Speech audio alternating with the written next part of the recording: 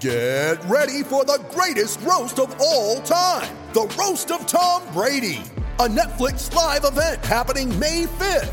Hosted by Kevin Hart, the 7-time world champion gets his cleats held to the fire by famous friends and frenemies on an unforgettable night where everything is fair game.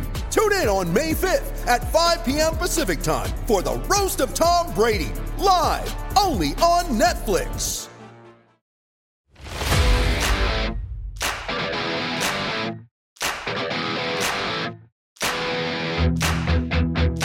Hello and welcome to PFF Fantasy Football Podcast, Football Guys Championship Edition. I'm Ian Hardis, and this is number 7 on the season.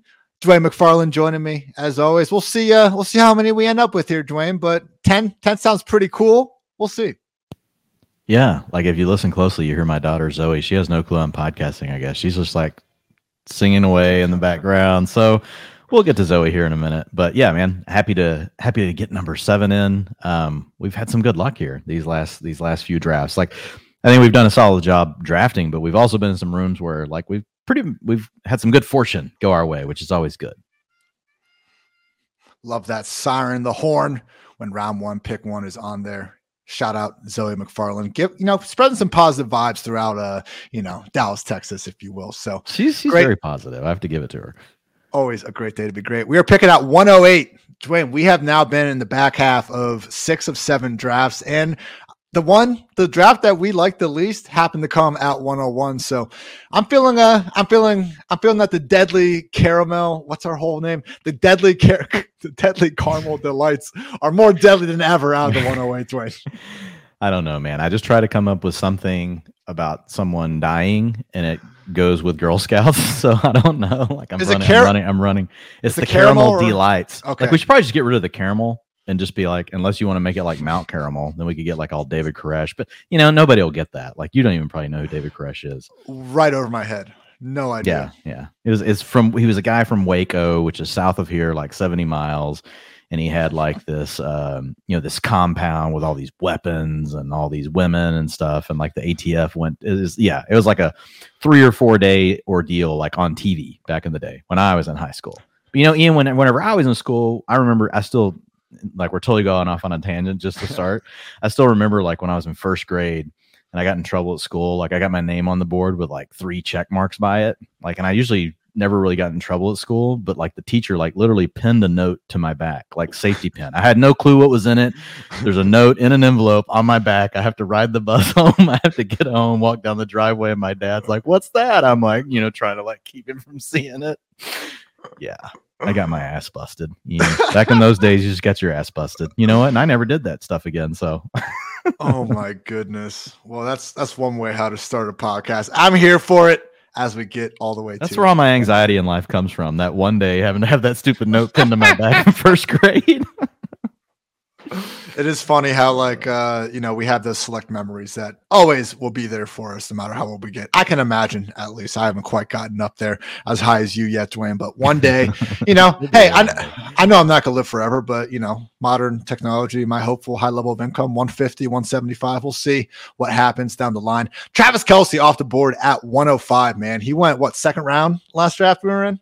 Yeah, that was a wild one. He usually goes in the first round here. Just so for anybody that's listening for the first time, now that you got through my, me going on the couch here with Ian, we needed Sigmund Bloom here, but it's 1 quarterback, 2 running backs, 2 receivers, 2 flex, but it's tight end premium. So 1.5 point per reception for the tight end. So that makes them go much higher here. And then now Austin Eckler goes off the board and Jamar Chase is off the board. Ian. Pick your running back. Who do we want? Well, or like I was thinking maybe we switch it up this time. What if we go with Diggs? That's fine. I like some Diggs. You could talk me into just go ahead and taking Mark Andrews here. I would do either one of those things. I don't think we consider that big of a difference between Saquon, even Kamara, and these guys available. So let's get a top 5 wide receiver. I'm cool with Stephon. Yeah, and let's let some magic happen. Let's see what comes back. You good with it? Yeah, let's do it. Stephon Diggs. Right, cool. Let's do it. Stephon Diggs on the squad. Boom. the latest Josh Allen quote hyping up Gabriel Davis, just saying all the right things. But that could be, we're talking about, is it going to be Gabriel Davis, maybe Isaiah McKenzie, maybe Dawson Knox as the number 2, or is it 200 target Stephon Diggs season?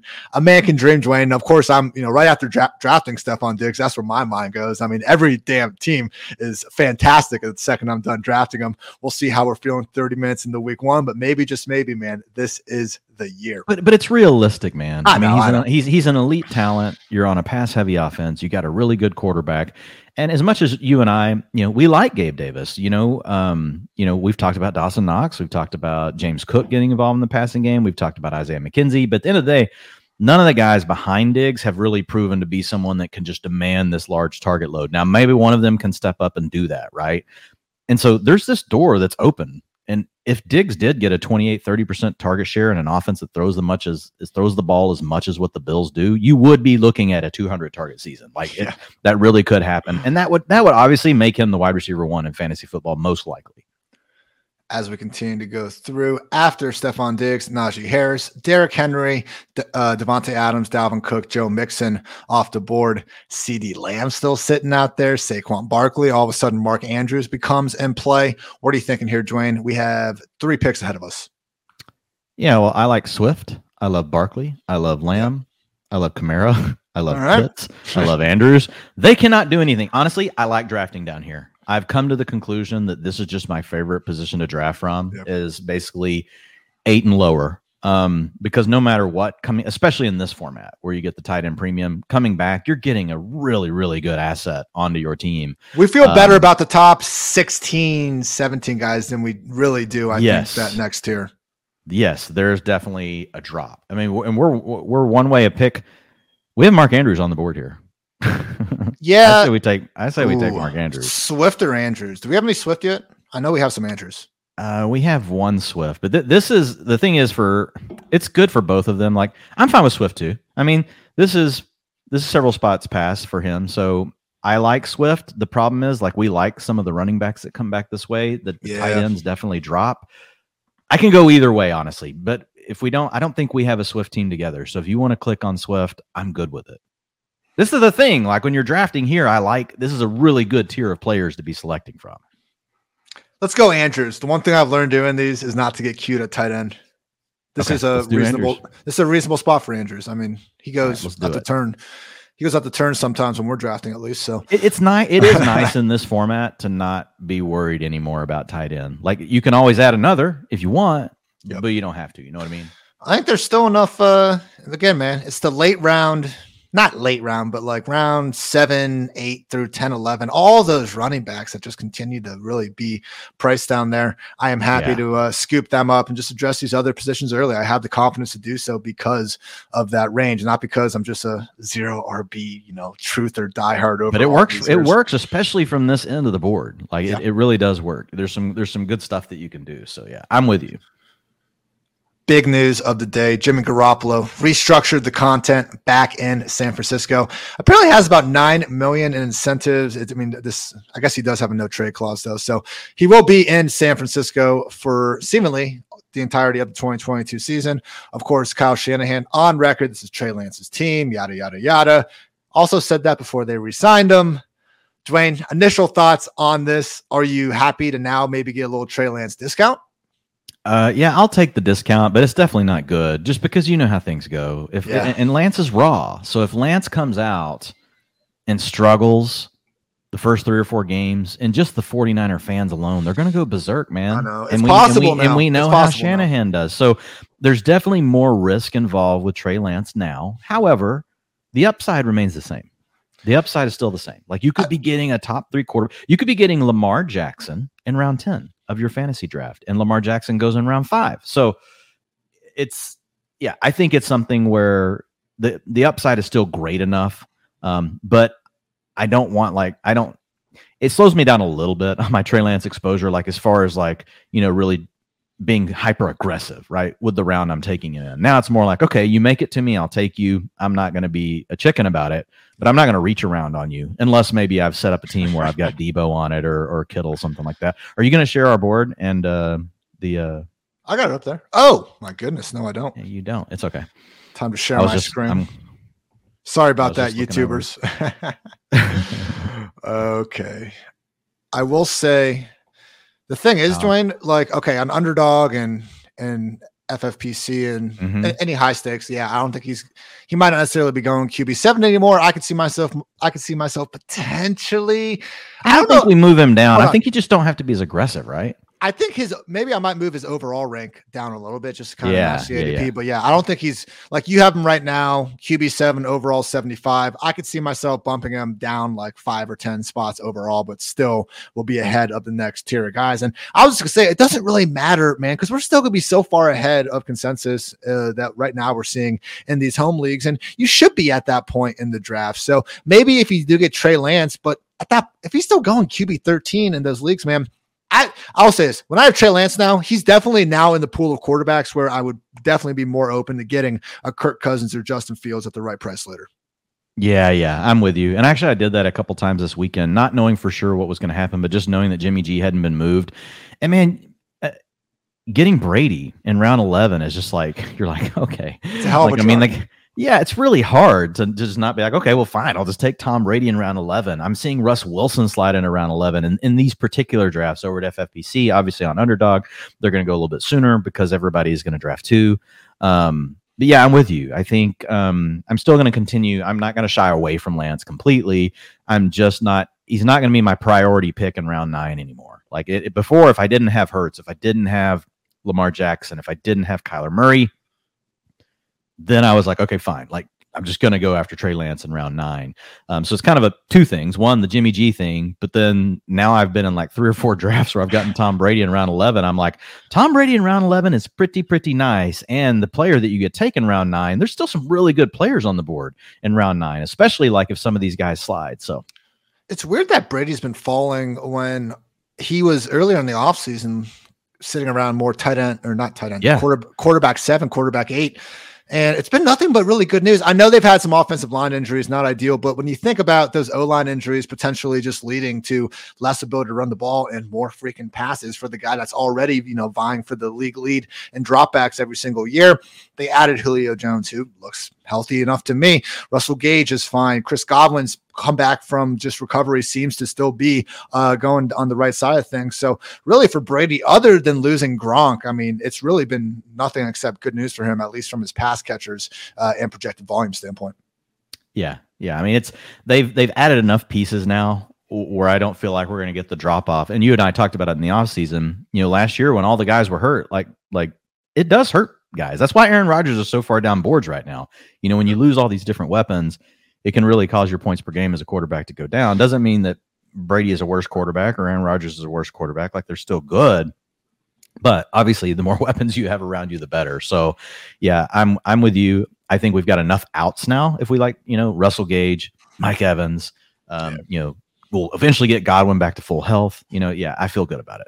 I started to dabble in my week 1 write-ups a little bit today, Dwayne. I noticed that Aaron Rodgers has the Vikings in Minnesota in week 1. Yeah, I saw your tweet. Dude, he's going. It's inevitable. 300 yards, 4 touchdowns. Like he's just going to torch that secondary, and we're not going to have a true read on him until a couple of weeks of the season are gone by. All right, they do have Danielle Hunter and Zadarius Smith out there. There is a chance that the Vikings pass rush is actually back this year, but my goodness, like old man. Danielle Hunter and a 3-4 is just weird. Like, I'm seeing, but it doesn't matter today. Like, it doesn't really matter. Like, there's just edge rushers. Rushers. There goes DJ Moore. I was kind of hoping to get a DJ Moore share here. All right.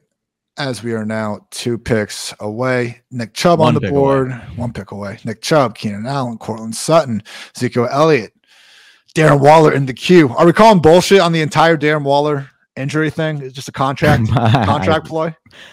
I feel like it's probably a little bit of both, but yeah, it's probably, you don't like, he's probably got some sort of tweaked issue, but would it really have kept him out of this much? If he had a contract that he liked really in hand, I don't know. We have to see. Oh, well, there he goes. Good job, Ian. Just again, speaking it into existence. There goes Darren Waller. I don't think I've said this once all year, Dwayne. Nick Chubb at 308? No, man, bad. No. Okay. No. That's fine. That's all I needed. In that case, Keenan Allen. Hey, I got him in round 4 this weekend. He came back around to me at this pick. And Keenan then Allen. I would. What you like Keenan or you like Cortland? We both have them really close, I think. I'm Keenan over Cortland. I'm good. I love Keenan Allen. Let's do this. Yeah. Keenan Allen on the squadron, man. I just like to say squadron. Like, I'm sorry Keenan's not this like 80 catch for 1,200 yard guy, but you know what? If he gets 120 catches for 1,200 yards instead, that's actually more fantasy points. So, and hey, you look, if eventually Ian, like he just has a 12 touchdown season with that, yeah, like people are going to go bonkers, you know? Keenan Allen, I mean, it's not, can't obviously any of these guys are in the NFL are fantastic athletes, but it's not like Keenan's just been this burner over the years anyway. If there is going to be a wide receiver that could potentially not have that drop off, I think he might fit the bill for that. At the other side of things, maybe you say he loses a step. That's going to be more impactful to him than someone else. We can look at a lot of these different ways, Dwayne. But once again, after I draft a guy, I choose to be an optimist and immediately switch my analysis to the best case scenario. Through 3 rounds, Stephon Diggs, Keenan Allen, Mark Andrews. Hey, we're just building, baby. We'll be fine. And as long as we continue to really smash these second halves of the drafts, that's the thing, Dwayne. I feel like every radio show I go on, we're talking about McCaffrey versus Taylor, or like, is round 3 for DJ Moore ridiculous? At the end of the day, man, it's pretty hard to get through 4 rounds of a 10 or 12 person draft. I was on one today. Not feel great about your freaking team here. Yeah, exactly. And I was on one today, and it was an awesome one, but it was just like, hey, who's going to overtake Josh Allen? I was like, let's just forget that conversation. Let's just say, don't draft Josh Allen in your draft in round 3, because that costs way too much versus the running back or receiver you're going to get. And then guess what? You can just turn around in round 6 or 7 when the other tiers flatten, and you can get Jalen Hurts, Kyler Murray, or you can get Lamar Jackson. Like, that's the real conversation, right, that we need to be happening. And if you miss those, then fine. Take Trey Lance in 10. Take Tom Brady in 11. Like, that's the real conversation, like, that people need to hear, right, around quarterbacks and just honestly just roster construction. I'm not fading Joe Burrow, the human being. I'm fading Joe Burrow on pick 55. That's all. Yeah, whenever you could be taking this other asset instead of Joe Burrow. Yeah. Still got some one pick away options. ETM, McLaurin, Amon-Ra. This is an ETM build. Yeah, it is. If ETN's here, I think we take him.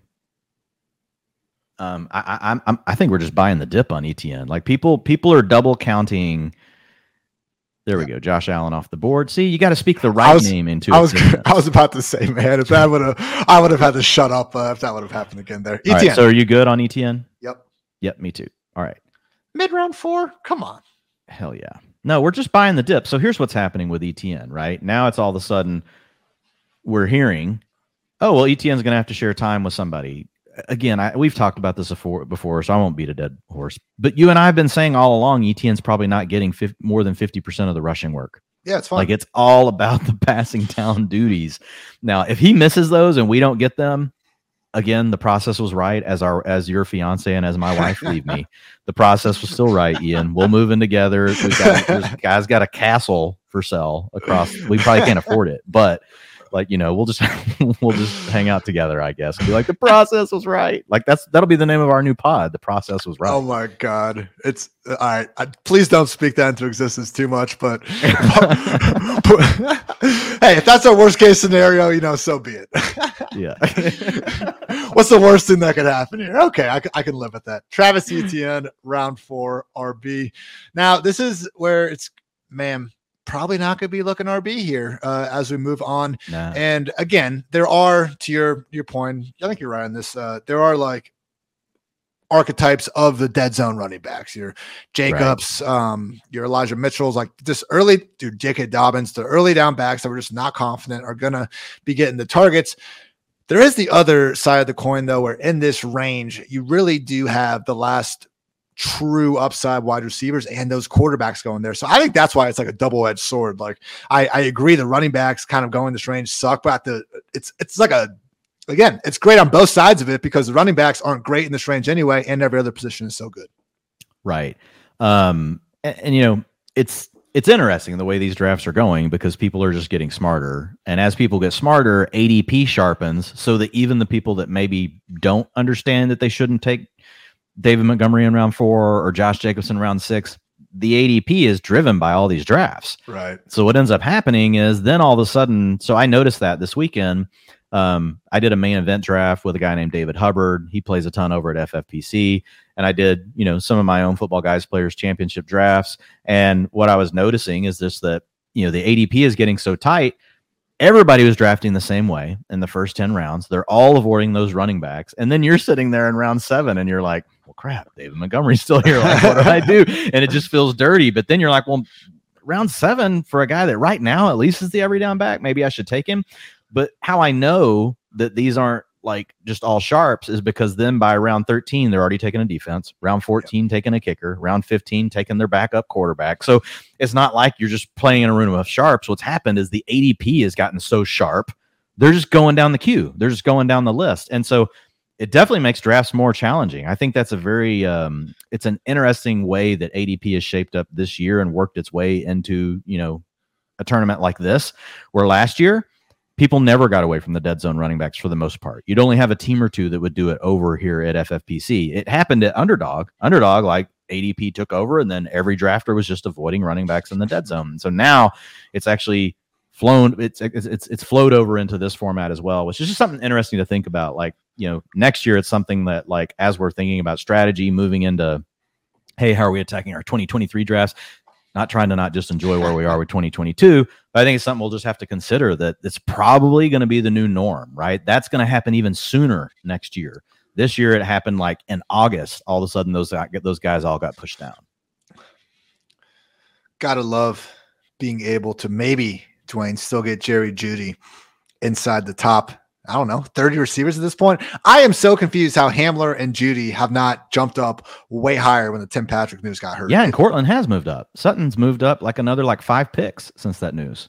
I feel like he's moved up just almost because we feel more confident that he's separated himself as the one, which could very well be out of line. I don't think it's going to be true. I think it's going to be tight between those two. I think if you made me pick, like right now, Girl Scout sauntering to the door, got caramel delights, in a bag full of death, I'm taking Jeudy at ADP over Sutton at his ADP. At this point, it's widened way too much. I thought they've always been close. I was down to give Sutton the slight edge, but it's one of those things, where he's ranked like 1 or 2 spots ahead of him. Early on, you were mainly doing it because we were just worried about how often could Jeudy be on the field with Tim Patrick. Once Patrick's out of the picture, it's neck and neck conversation. We haven't had to move Jeudy up a bunch because his ADP is staying down. That's the part I don't really get, but I will happily take it, man. Like, Judy's popping out. I know you were doing some similar research as I was this weekend, just, kind of the ESPN ADP specifically, and trying to show some of the values. Like, you see guys like Jeudy and Gabe Davis and Rashad Bateman, especially. Oh my gosh. Like, Dwayne and I, and a lot of smart people, like, it's not even that Dwayne and I are just that ahead of the curve of everyone else. Like, you look at just different ADPs, and these guys are a lot of times going inside the top 50, 60 picks, usually top 60 picks, going outside the top 70, top 80 in these ESPN ADP leagues, man. So I think just the fact that you can get such good wide receivers late, especially in those leagues, just loading up on at least getting, 2 workhorse running backs at the beginning, if not even 3 and a tight end. Just those rosters, you're able to bail yourself out a wide receiver more than ever. Yeah, absolutely, man. Over there. And again, that's the key, right? That's why it's so important, like, to know, like, the ADP of the site that you're going to draft on. Right. And, sometimes people won't necessarily use the queue as much. You might be in a draft room where you're like, oh man, everybody's obviously just drafting off their own list, and then you can pivot. But for the most part, and you've seen it, Ian, like even over here, for the most part, the queue is a heavy influencer on people, especially when they've got 30 to 60 seconds to make a pick. Like it plays a factor, I would say, for 70 to 80% of drafters. So knowing what that looks like, and the queues are driven by ADP on most sites nowadays, right? So you got to understand that. And then you kind of, like we always talk about, reverse engineer your teams. And so over here, it's tougher to wait at receiver, but over in ESPN, I would absolutely say, I mean, there's a lot of times I would just start with 3 running backs or 2 running backs and Kyle Pitts, and then just pound those receivers. What if the base like reaction of sites like this, when you auto picked, it was not someone from your queue, a pure auto pick, like the Jeudy last in front of you, Ian. Sorry. Cox. And Bateman. Okay, so here's our question: do we want a DK Metcalf team? I know you and I have been. I've been more down on him than you. We do not have him on a team. This is a decent price tag on him. There is also Michael Thomas still available, but there's a chance Michael Thomas comes back. Michael Thomas and Chris Godwin, we talk about this, they have far more volatility. I'm fine getting a DK Metcalf team. What are we buying him at? I don't have to. I love Michael Thomas. So if you say Michael Thomas, I'm clicking his name in a freaking heartbeat. No, I want DK Metcalf here. I think Thomas can it. come back around. We just got Metcalf as the wide receiver 29.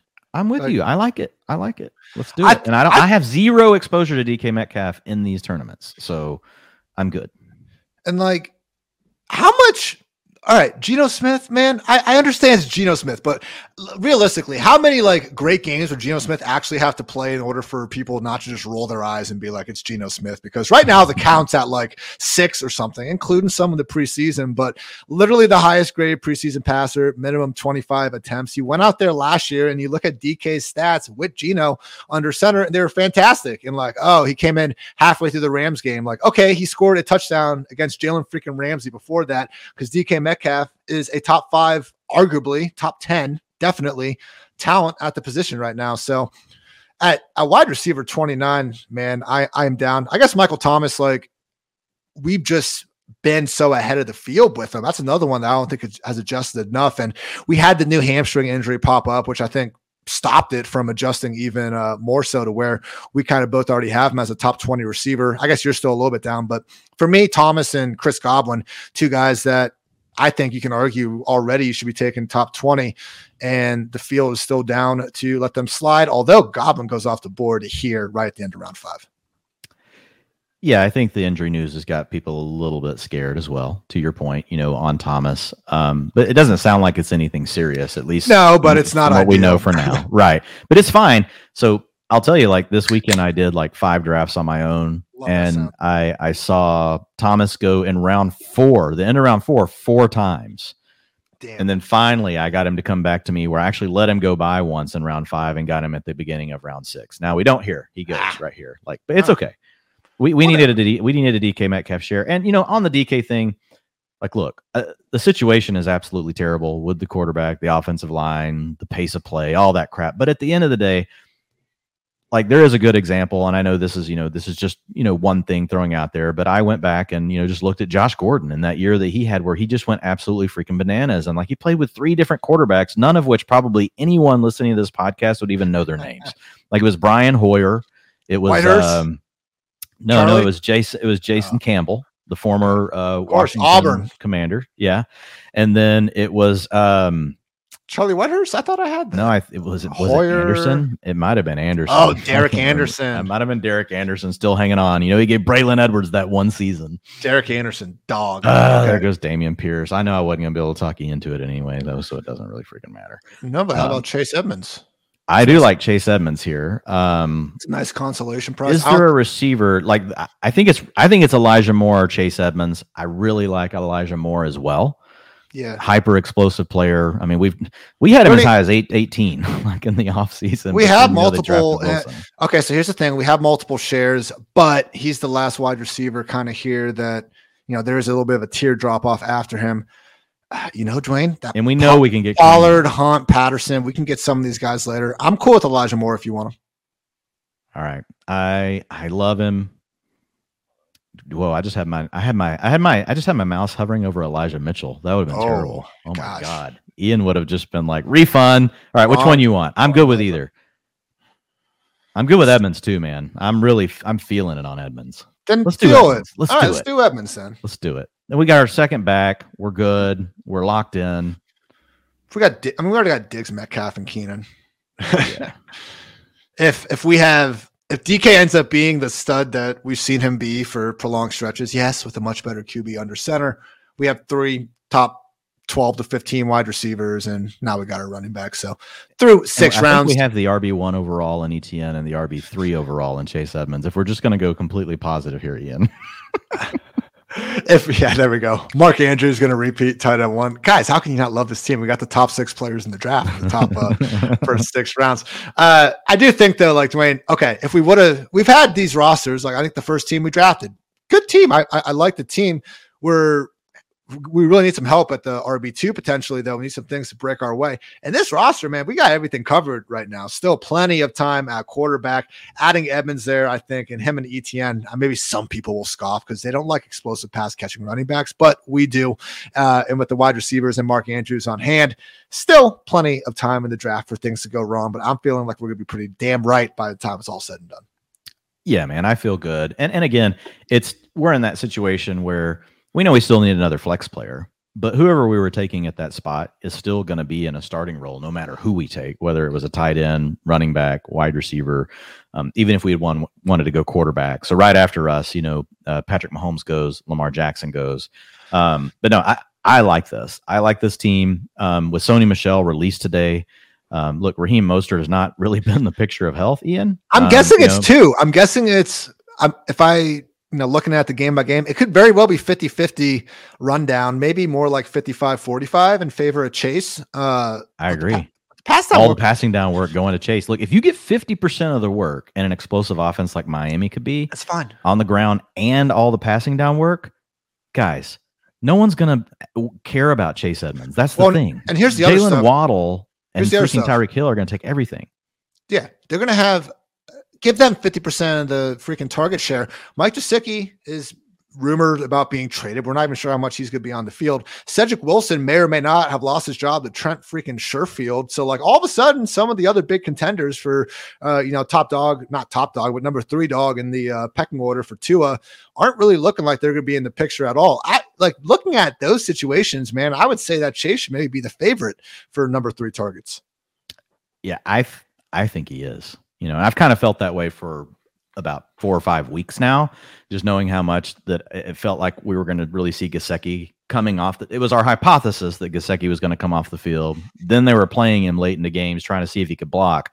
And then this last weekend, we kind of got the true data point. And overall, I just went back and looked, like with the starters, how often was Gesicki on the field as far as like route participation? And it was only 65%. And the number we want is 80%. Not everyone can be a hero and get 80%.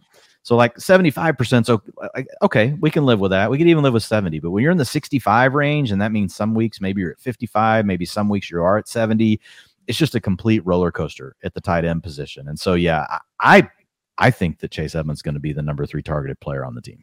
Trade Mike Gesicki to the Cowboys. They have the cap room. Oh, they already have a franchise tag tight end. Mike Gesicki is a wide receiver on the tight end franchise tag. He's actually, if you look at it from that perspective, which is exactly how he's been used his entire career, he ends up being 10, 11 million against the cap, which the Cowboys have over 20 million. So just do something, anything at this point. Maybe don't just take the money. Like I understand there's more contract stuff to do down the road, but Zeke can get off the books after this season. And if it's a 1-year deal like this, man, I just don't really see the downside to it. It's a situation where Mike Gesicki or Noah Brown or freaking Jalen Tolbert still trying to figure it out. So yeah, I think Tolbert will be fine down the line, but at the end of the day, he's still a 3rd round freaking rookie going out there expecting to be the number 2 guy in his passing game. So, or Tony Pollard. If it's Tony Pollard, then I take everything back. But something to consider there.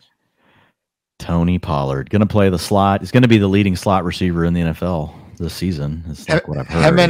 Him Pollard and Nyheim Hines. Yeah. Oh, I remember when Kareem Hunt was going to do that. Like maybe he could do that. There goes Hurts.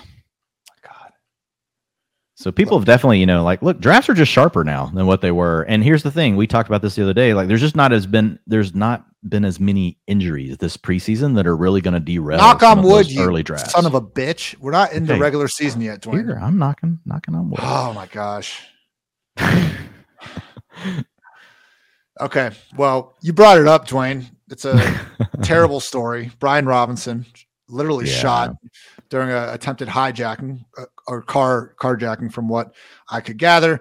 We have not gotten any sort of timeline. This is obviously a unique situation, and we all hope Brian is okay. Sounds like he is. They're saying that he should be back for the season. I would think it's not going to be anytime soon. Dwayne, where would you say, assuming Brian Robinson misses week 1, where do you plan on ranking like Antonio Gibson-ish? Well, I think threshold? Yeah, I think he'll be in that mid RB2 conversation, like we pretty much where we had him last year, to be honest. Like it's probably right around where, looking at our rankings right now, like we have Chubb RB15, ETN RB16, maybe put Zeke there, maybe Montgomery, but it's going to be tough to rank more than 20 running backs ahead of Antonio Gibson by the time we. It is. And he still has the profile we want. We know that he fumbled his way into the doghouse. He struggled with some things, but this is a player that was still explosive, has battled through a shin injury and then a toe injury twice, and he's good in the passing game. So if something happens now and J.D. McKissic were to go down week 1, Jesus. Wow. Antonio Gibson then would be an RB1. So he's got the skill set to be there. And I moved Brian Robinson off of my board, period. Because I just don't know. I don't know what to do. I wouldn't advise anyone to take him. Like, it is terrible. Like, it's a very sad situation. Like, this young guy coming in, had like everything went the way you would want it to, right? And he helped make that happen. He's the lead back, for an NFL team, and then this stuff happens. But for now, I've got him off the board. I wouldn't be drafting Brian Robinson. Even in a 20-round draft like today, I wouldn't draft him. Yeah, man, I can't believe this is the way the running back is getting removed from the picture. He is. We're down to two running back backfield. Similar sentiment potentially in New England. All right, we'll talk about that in a second. One pick. I mean, hey, man, you have your clicker on Ramondre Stevenson. Maybe I do, but it is a situation where if Ty Montgomery's out of the picture, we kind of mocked the hype because of James White and Ty Montgomery. Well, one retired and the other one potentially really hurt his ankle. With that said, I still think there's enough running backs here. Let's go DeAndre Hopkins. Yeah, I like Hopkins. We don't have any Hunter Renfrow. We've talked about him a lot. We don't have any Devonta Smith. So that would be the other option. I think Hopkins definitely carries the most ceiling once we get him back in the lineup. He's our wide receiver 4. That's perfect. Okay. I have a very tough time passing on Hopkins as my wide receiver 4 anytime. And that is a starter. So we still need, a guy to replace him for the first. Oh, I can think of a certain someone. I know. The Rondell Moore plan by Ian Hartitz. This is my thesis. It's going to be about 50 words. And looking to our right, man, look. All those three of the drafters already have 3 backs. Yeah. One has 2. So I'm fine letting Ramondre go by when you still have Cordarrelle Patterson. You still got Antonio Gibson, who we just talked about. You still got Kareem Hunt. All those guys on the board. I'm honestly happy with any one of them. I don't feel like, to me anyway, you tell me what your thoughts are. Like, I don't feel like I have to take Ramondre over those guys. I feel like they're all pretty close. And in fact, I think Kareem Hunt's still a better player than Ramondre Stevenson. Yeah, I agree, but bro, it's looking like it's going to be Dame Harrison, Ramondre just going one for how long though? Like, we know Ty Montgomery might not play week 1. Yeah, that's true. Did we get an actual catch up on what happened? Belichick just said, hey, there'd be more status on him. Like, that's the latest I heard earlier today, that they were going to see how he did this week. Yeah, I mean, it's generic. Certainly helps matters. Like, I'll say that, but any of these guys, man. And you could argue that gives him a chance just to wrestle it away, right? And just be like, okay, I can handle this. But that's fine. All of a sudden, both of these guys are for the same reason why we like Hunt and CPAT and Chase Edmonds. Like, you can argue Stevenson, I don't think quite as explosive as Gibson, but both guys that we know can catch and are not going to be in terrible offenses, or at least, I guess that isn't the range of outcomes, but they're at least in seemingly 2-back committees at the moment, depending on timeout. So I think this is a really good example of not being stuck in take lock, because we obviously haven't been super high and nearly as high as some people on Stevenson. If he comes back here, we'll take him. If he makes it back to us here, I think we take him. But you see what we mean? Like, if you're looking at this, you're watching YouTube, we just took DeAndre, because the way the guys to the right all had their backs. And right after us, Hunter Renfrow, Brandon Ayuk, Amari Cooper, Devontae Smith all go off the board. Now the guy just circled back with Antonio Gibson, but we're still going to get one of these. So again, you're playing your board, and that's where your tiers really help you. Again, like, you don't want take lock, to your point, Ian, on one player. That you've got Darrell Henderson. Jesus. Bro, wow. Like Cam Akers practice in full. Hey, pace yourself. We got a whole draft. Here, man. Come on, Team 10. My goodness. Okay, well, it's one pick away from us, and we could get our first Dude, Ramondre's here. You want him? We never get him. Yeah, he should never be here. Yeah, let's go to Ramondre. Let's do it. Boom.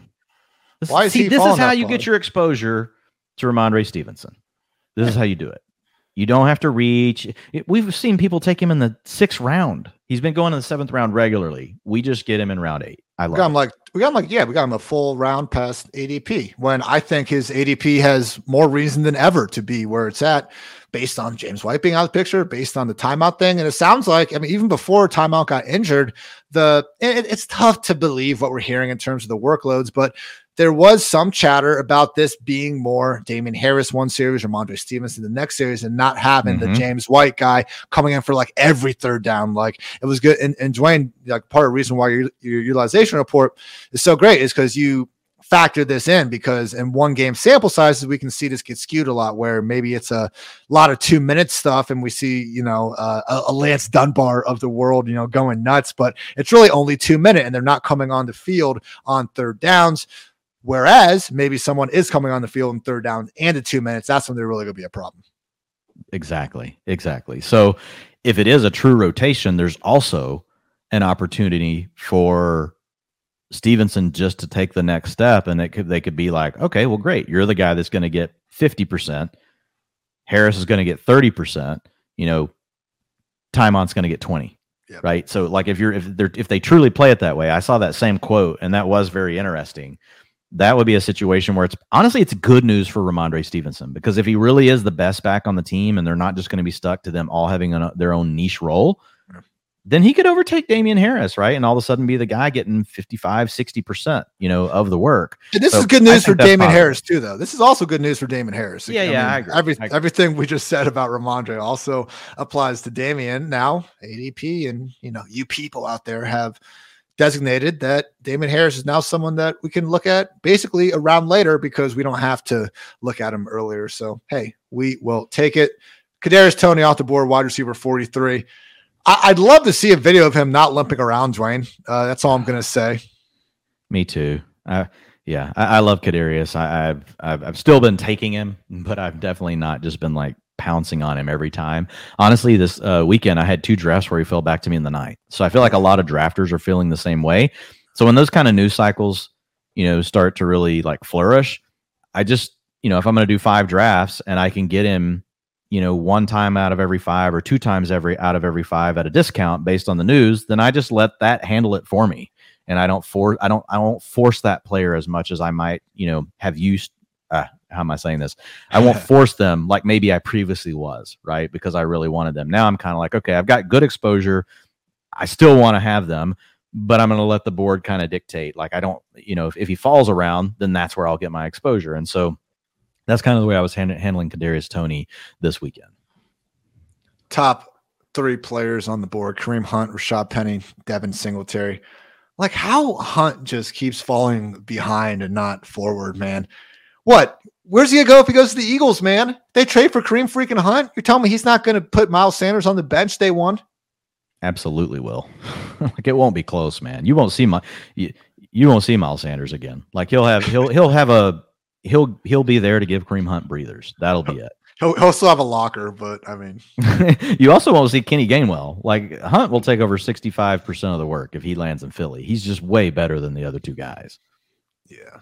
And to be fair to those guys, that's not a knock against them. He's way better than almost every back in the NFL besides a handful. I don't think you need 2 full hands to count the number of pure talents better than Kareem Hunt. I mean, again, that's like one of those things where you could have argued a couple years ago. I love to pose the question, who would be our RB1 when we face the aliens? And I've done this with running backs before, and you can talk about Taylor and Saquon pre 2020 basically.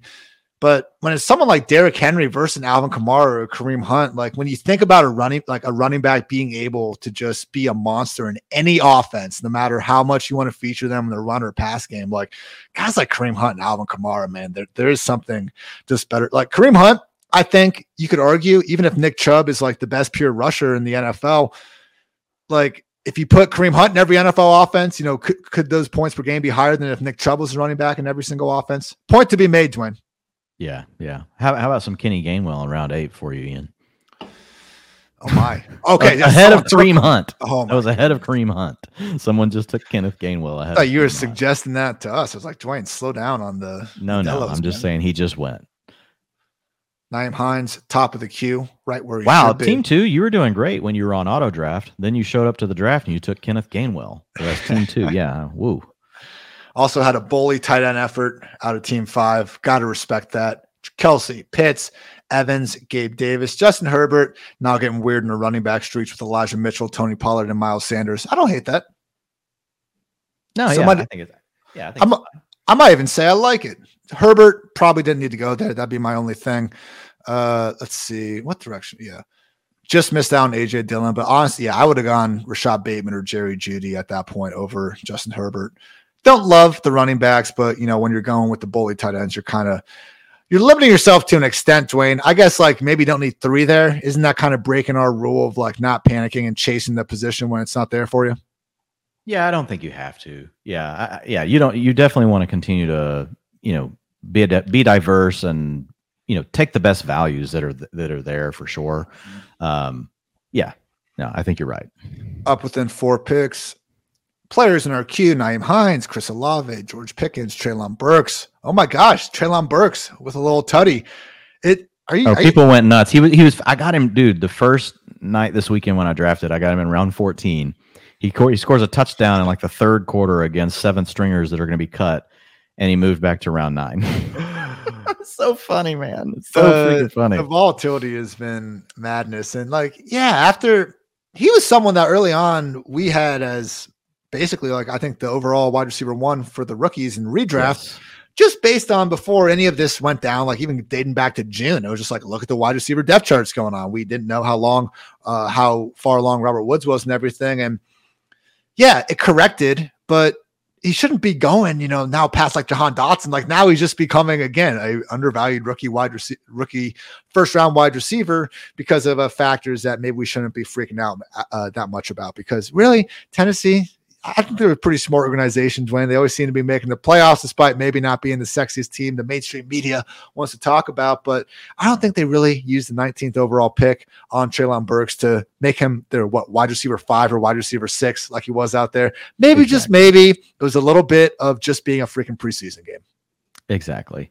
So we've got 2 picks until us. I think we need another receiver.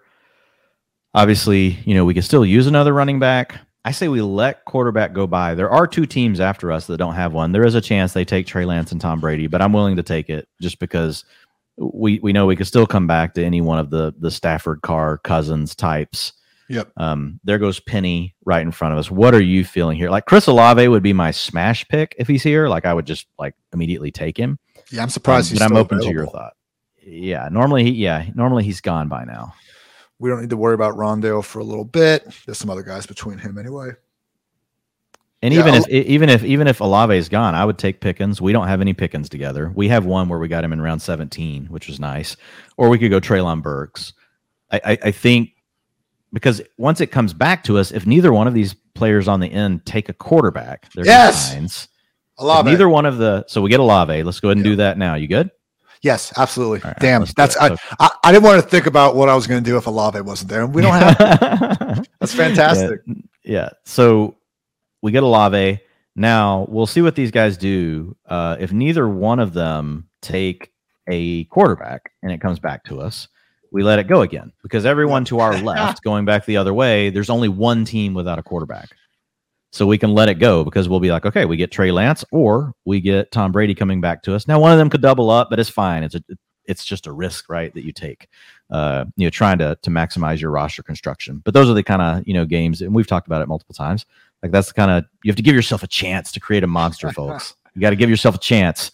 If you want a monster to jump out of the closet and fucking scare you out of your fucking boots, you got to give it a chance to happen, man. You can't just, come on, man. You turned things up there. I was looking up the name of a song, Let It Ride by the Bachman Turner Overdrive, catchy oldies jam. And I was saying we got to pipe that in every time we decide to let the quarterback go for another turnaround. Just let it ride. And we need theme music for that.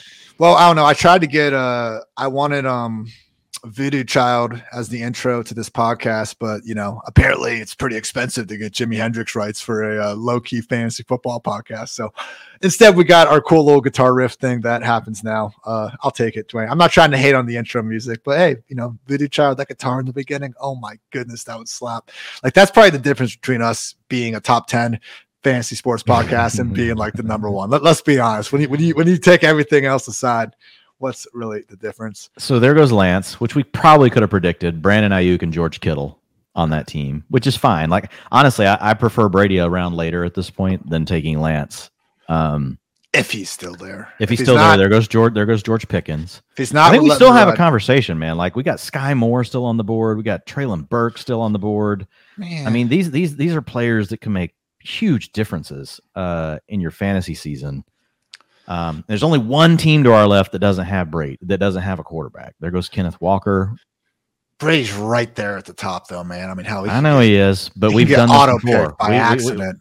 He could, but how devastated will you be if we get Aaron Rodgers and Justin Fields, or if we get we can do it, but let's see, we already got our 5 wide receivers. But not saying but we have one that's not going to be there 6 weeks. You're going to have injuries, so this is I don't know, man. Now it's Treylon, but.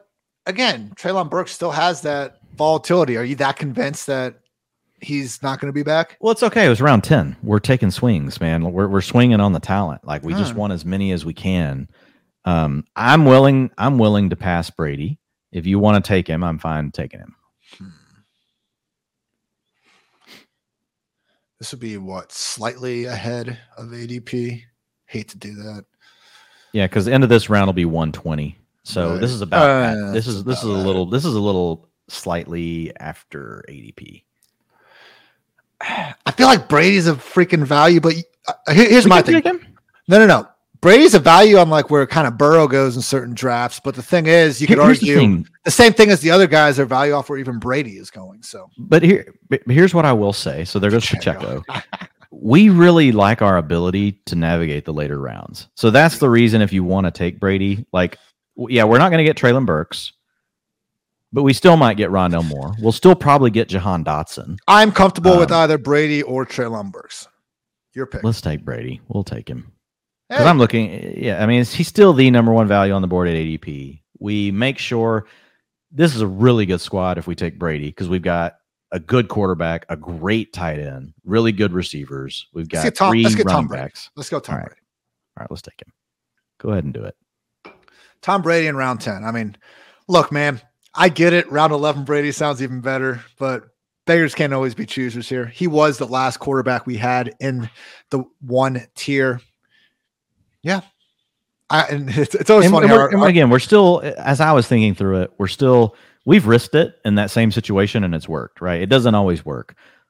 But the bigger part for me is how strongly we feel about our ability to still get the Isaiah McKenzie's and all those guys of the world. Right. The KJ Hamlers, there's still a lot of other options, that we can still continue to build out the receiver core even after this. Hamler looking pretty good. You see those routes I tweeted out? Mm-hmm. Man, certainly didn't look like someone just going in and getting their feet wet. Bro, like he could be out there for I think he's going to be. Yeah, what if he's just out there for 70% routes? Like they might use enough 2 tight end stuff, but like he could easily just be their full-time number 3. From day 1. Yeah. I'm well, you don't have to pump up Hamler for me. Like, think about it, bro. I love it. They had a 4th and 1 where they like dialed up a little it was like a sluggo for Hamler and he toasted the corner. The quarterback was sitting on something short because it was 4th and 1. So it wasn't like the most impressive thing in the world necessarily. With that said, whatever quarterback it was like dumped it down. And you saw Hamler like jumping up and down, slapping his hands because he knew he had a touchdown. Like literally the way our industry and the ADP works, man, like if the quarterback just takes that layup 40-yard touchdown instead, Hamler's probably going like 4 rounds higher right now. Exactly. That's the point. Yeah. Again, like these little bitty things that miss, that make one player move up 3-4 rounds in ADP and another one just stays where they are. And again, there goes Rondale. That's just, it's part of, the way the ADP game works, and we can't help it. We're like, the way I look at it is like humans, we're all just, you see people that have like those bug lanterns on their back porch that just draw in like all the mosquitoes and stuff. It's like, we can't help it. We see a damn highlight and we just like start flying towards it to our death. It's like, zzz, and you're done.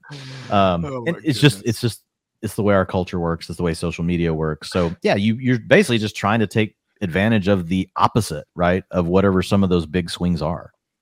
Tyler Algier off the board. That dude's like the number 4 back on that team. Before Rashad White, Madison, Michael Carter. Did Damian Williams get released today? Damian Williams got to rest with the starters this weekend. It's all like they might cut Allison instead, but it's still going to be freaking 3 or 4 He's guys. Number 4, man. It's Cordarrelle Patterson. It's Damian Williams. Well, Algier could be number 3. He could be number 3. Yeah. Algier's a guy that maybe he works his way in like over the course of the season, but man, I'm not putting a chip on that, because here's the thing: Cordarrelle Patterson, unless he's injured, he's not giving up the passing down work, folks. And it's going to be an offense that, how many games are the Falcons projected to win? 5.5. I mean, I don't know, man. I don't get it. Sorry, Ian cracks up when I get all. No. I'm sorry. I was reading my. I get. Oh, you're reading your own tweet, laughing. No, God damn it, Dwayne. I'm reading my notifications from Ari, Rap Sheet, Schefter, and like Roto World just to keep the news going. And I saw this is Schefter. Jets informed quarterback Chris Streveler, who helped lead the team to an unbeaten preseason and also led the team in rushing yards this summer, that they plan to release him Tuesday, per source. Like, just the most unneeded extra thing for Chris freaking Streveler ever. Hey, fair play to Chris Streveler for the preseason. I'm not here to hate on preseason all-stars, but it's just funny when we get the certain players get the extra little sidebar, certain ones don't. But it is what it is. Round 11, Dwayne. Certain someone still on the board. That'd be an all-time someone. All-time feather in the Hornets cap if Treylon Burks makes it back to us. You had it perfect. A certain someone. Like, you couldn't just leave it alone. God, there goes Russell Gage. That was kind of when I get Brady in round 10 or 11, it's like I've been getting Gage a lot with him. Now Julio's still there, so there goes Rachaad White. I was going to say Rachaad White would be the other one. You see that nice little comeback Julio had? Bro. Yeah. What if he's just freaking – I was thinking more I love what Curtis was tweeting about him just being more of like a red zone threat. Number 4. Okay, is he just going to be like a 80% route, number 2 on the outside of Evans? Because that also works. Yeah, like I think they brought him in to be the big slot without Godwin. I did too, but then I saw that. Yeah, I don't know. It's going to be Julio. If he's really good, what it's going to do is it's going to force a 4-way rotation where all these guys are rotating in and out. Get Cam Brate's freaking ass on the sideline. Like, come on here. Or he's not. Who needs a tight end, Harditz? Who needs a tight end? Are they pass blocking? Give me the wide receiver out there, Dwayne. And I know I'm going to have – this is what happens every time I try to talk like scheme. The offensive line truthers of the world just rip me apart. And it's always like deservingly so. So I'm not saying they're wrong. But, man, Dwayne, I just get you guys – if you got a quarterback like Tom Brady, bro, we've talked about this before. His average release time's like under 2.2 seconds. Yet he still maintains like a high average target depth. If there's anyone – that could live with 4 and 5 wide receiver formations and just get the ball out to the open guy in the right read just before the pressure can get there, it's Tom Brady. So just saying. Right now, Brian Robinson, top player in ADP. I imagine it's going to take a little bit for that to go through 2 picks as I'm trying to just buy some time. I like Burks and Garrett Wilson. They're both guys that were first-round draft picks. Yep. We're just betting on talent here. Jahan Dotson would be the other option. So there goes Garrett Wilson. We got 1 pick to us. It's fine. If he takes Treylon Burks, we just take Jahan Dotson and move forward. The guys to our right, just if we get Treylon Burks, backs, I'm pouring 5 running backs, 4 running backs, 5 running backs. We can let the back go. I think we get Dotson, so we get Treylon. Let's go, baby! Way to go, Harditz. I'm going to shut. And the team too would have taken Brady. He took Aaron Rodgers. So you call it perfectly. Great day to be great. Yeah. Very nice. And was Sky Moore did go? Yeah, he's gone. Okay, good. So we've got these guys behind us. We'll see what they do here. We've still got running backs in the queue. We've got Jamal Williams. We've got Khalil Herbert. We've got Zamir White sitting there. We've got 3 running backs on the team right now. So ideally, like, that would be nice to get one of those guys to come back. But if not, we do have Isaiah McKenzie, Wan'Dale Robinson, and Julio Jones, who would be a stack with Tom Brady also in the queue. And as soon as I say that, Khalil Herbert still goes off as the 5th running back to team 9 in the draft. So take him out of there. But looking at the squad so far, we have got starting quarterback Tom Brady. At running back, we've got Travis Etienne, explosive pass catching down back. Chase Edmonds, explosive pass catching down back.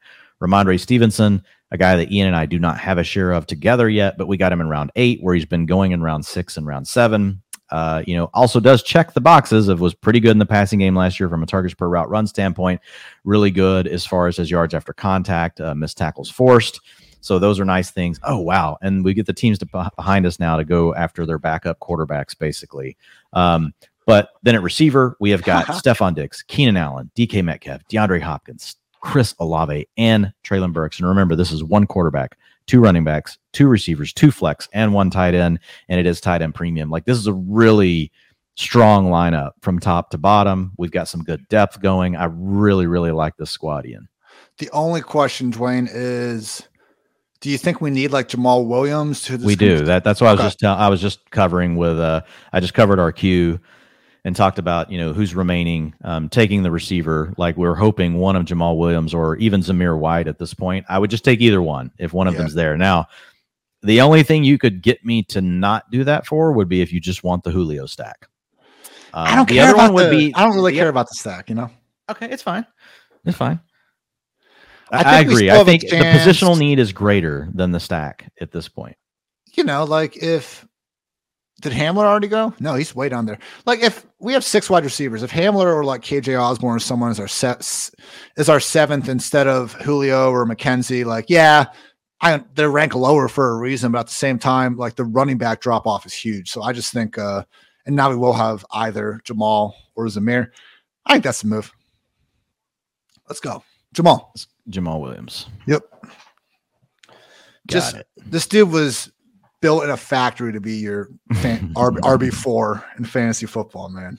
I'm telling you, man, if something does, we don't want it to, but if something does happen with DeAndre Swift, like, he can be an every down back. Like, this guy can play pass downs. We've seen him do it before. He's not an explosive playmaker. Like, we want the explosive pass catching backs, but you reach a point in the draft where the explosive part's gone. So you're just like, give me the guy that can still play every downs, including passing downs. And Jamal Williams is that. And even though we say he's not explosive, like, he's definitely a high energy runner. Like, he's still a fun guy to watch, play football.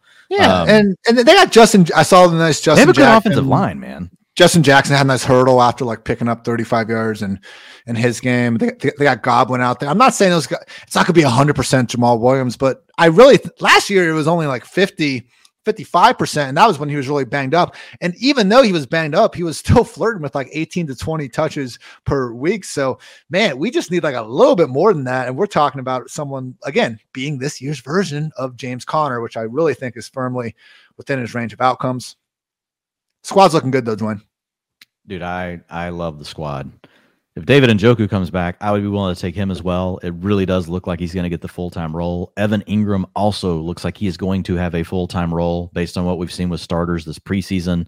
Those are 2, and we've talked about them in the past. We've athletic tight ends that could still really come through. If they could have the every down, when we say every down, these are 2 guys that so far in preseason with the starters have been right around the 80% mark, which is what we want. And if you're an 80% route participation tight end, historically, like over like the last 15 years, 90% of the time you're a top 12 tight end when that happens. Now, again, we have to always caveat that with Tyler Higbee from last season. And we can pause a moment for silence if you want, whatever we need to do about that. But now, like, looking back at Tyler Higbee, like the way they used him, man, like putting him outside, making the cornerback go with him so that they could keep Cooper Kupp inside against the linebacker and stuff. So basically Tyler Higbee was just this freaking chess piece that was like Sean McVay's like, you guys are idiots. Like, you're going to give me this matchup with Cooper Kupp.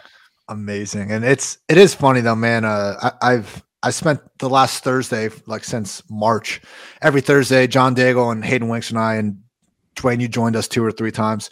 We do the 4-for-4 stream, so it was always good being able to pick those guys' minds throughout the week. As much as I really do believe Dwayne and I have our shit together, we bring on guests here just to make sure sometimes. And Hayden brought up the point last time where it's wild, man. You look at these underdog rankings. You can argue that tight end 16 through 20, even 21, is better than tight end like 11 through 15. Like, Dwayne, if you could have these 5 tight ends, Cole Kmet, Pat Freiermuth, Alberto, Irv Smith, and Hunter Henry, or David Njoku, Mike Gesicki, Gerald Everett, Robert Tonyan, and Tyler Higbee.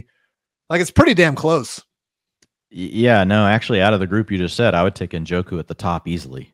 Like, that's the guy I would rather have. Yeah. I'm just saying, like, those groups of 5 even. Like, the second one, okay, sure, maybe you prefer the group, the top group, but when you start looking at the ADPs involved, it's like, what are we doing here? So I'll tell people, like, here's who you should be taking: Evan Ingram, Brevin Jordan, David Njoku. If you get past the top guys, just read your queue, see where they're going, and the last name I'll throw in is Mo Alley Cox. All those guys have been over 75% routes run per drop back with the starters this preseason. Those are the targets I would have if I miss on the top ones. I would not mess with Hunter Henry. It looks like it's going to be a real split now. Albert O, if he falls far enough, like, we still like the talent profile. And people got all excited just because he didn't get thrown out there with the starters. Look, folks, like, he played into the third and fourth quarter, and I love Albert O. Like, this is an Albert O. Like, if there's such a thing as a truther, like, I'm an Albert O. truther. Like, Ian, gave me a hard time about it all offseason. But when enough things happen, like, I'm like, okay, I'm like, you're right. Like, as someone that has been tied to a lot of truthers, or I've been a truther for a lot of players that some people argue maybe haven't worked out to that great of extent so far. Keep extending the timeline, man. Extend the timeline, change the bar, and they can never prove you wrong. Yeah, it's just like character arcs, like on like Game of Thrones. You just keep changing it, man. Like, you can, yeah. Hey, House of Dragons. I've watched the first two. Have you watched them? Big same, enjoying them. I missed the original Game of Thrones craze because I watched it like after the whole series. I did too. Was kind of done. So it's good to be in from the ground floor on this one. I haven't been tweeting too much yet, but it's always a chance to get some meme material. Dwayne, I was shouting out the rehearsal another time. That's another great HBO show. Nathan Fielder out originally, trying to stay cultured here, even in the thick of fantasy football season. How about that? Great day to be great. Yeah, look at us. I don't think we've ever even talked about any TV show. This is first time. So this is I don't want to shut another podcast, but I do. It is funny when, hey, that many people are interested, man. Which Game of Thrones really did take over like everything. And I remember like people, it was the one kind of show that people would talk about on fantasy or sports Twitter, and people were just like, okay, like whatever. Like this is an exception. It was the one that was allowed. Yeah, so I'm not going to be the podcast that we're not going to be the podcast that talks about it, but that's okay. Deontay Foreman just went off the board. Like, folks, don't take Deontay Foreman. Honestly, if you're going to take one back, I have Chuba one spot ahead of Deontay. Well, how I think it's probably even more than that. It's still going to be a committee, but Chuba's handled almost all the passing down work all preseason. So if you have something that happens with CMC, remember, this is the Panthers. Probably not going to be a good team. You want the passing down back. Deonta Foreman has taken on 60% of the short down and distance work. Chuba only 40%. So I think he'll steal some of the touchdowns, which will make things tough. If I had to take one as Chuba, my overall advice would be just to avoid the backup situation behind CMC. I think it's going to be a committee between both guys.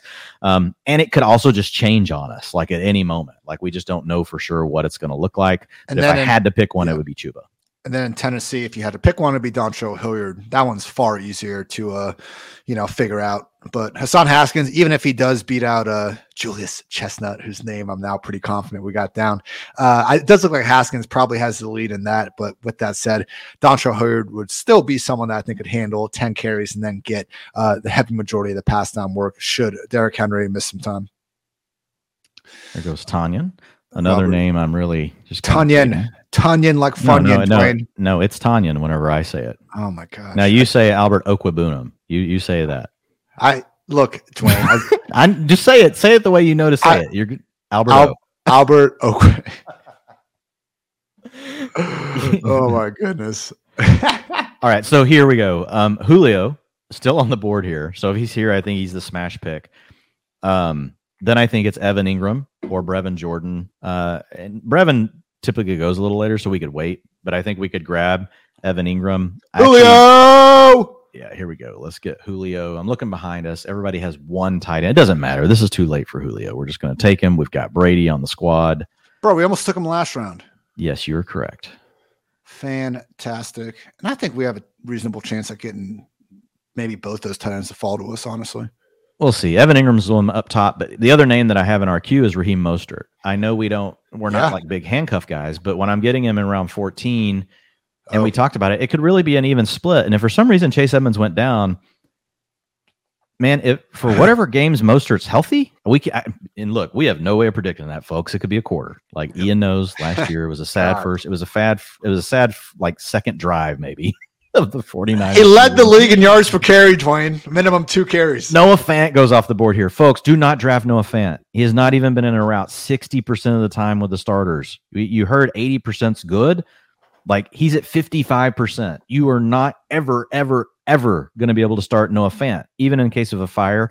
Even if the starter Will Dissly goes down, it's not going to matter. Colby You stole my line. You stole my line. I did. It's a good one to steal it from you for, though. Like, I felt like I appropriately used it. I was literally typing out a tweet using that joke. I'm going to continue to do it, but that's hilarious. That's a mind meld moment if I've ever seen one. Hey, I updated the sheet. Jacoby Myers was gone. In fact, I got your back, bro.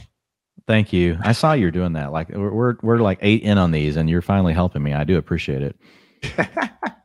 When you were late at the doctor's at the eye appointment or whatever, I was like hustling. You freaking out. You're like, oh my God, what am I gonna do?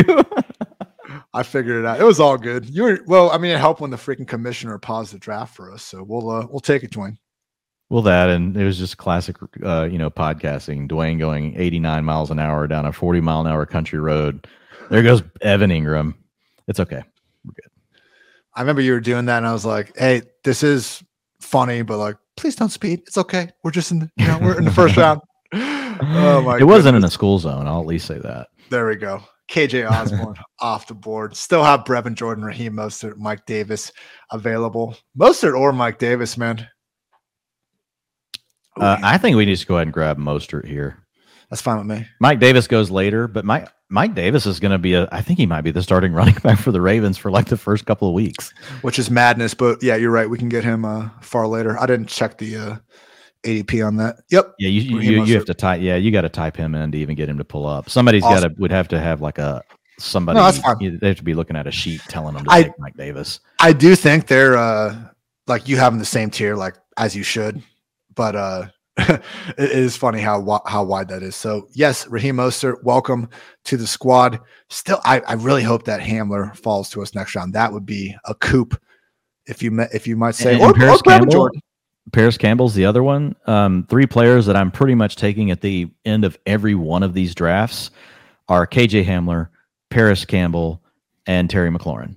All explosive playmakers. All Will Campbell. Hey, hold on, Dwayne. Hold on, Dwayne. Yeah, go ahead. Before you talk about Paris Campbell, I just want to say that we're doing a new segment here, the sleeper of the day for a bit, courtesy of the Fine Fantasy app and folks over at Sleeper. Love that we're getting some work done with them. So, Dwayne, how about you talk about our sleeper of the day, Mr. Paris Campbell? Yeah, Paris Campbell, this last game, again, did not come off the field whenever they went to 12 personnel. So he was the guy that stayed out. I think him and Alec Pierce will probably split a little bit of those, but Paris Campbell really does look to be the base set receiver, not just the slot guy. Whenever they go to 3 wide, he is the one that gets to kick inside and play from the slot. We know he's an explosive playmaker. He's somebody that you can get involved underneath. You can get him involved over the top. He just hasn't been healthy. He's a 2nd-round pick, and I'm still excited about him, man. Curtis Samuel, if you look at Washington, they're going to play 3 wide receiver sets. That's what they're going to do this year. They're the same person, pretty much, like for all intents and purposes. Yeah. And so Curtis Samuel has been out there over 75% of the dropbacks with the starters. So again, Washington's going to a 3 wide set. It wouldn't necessarily surprise me, and if we look up and it's week 4 and we're like, Curtis Samuel's actually the wide receiver 2 behind Terry McLaurin. He's a good player.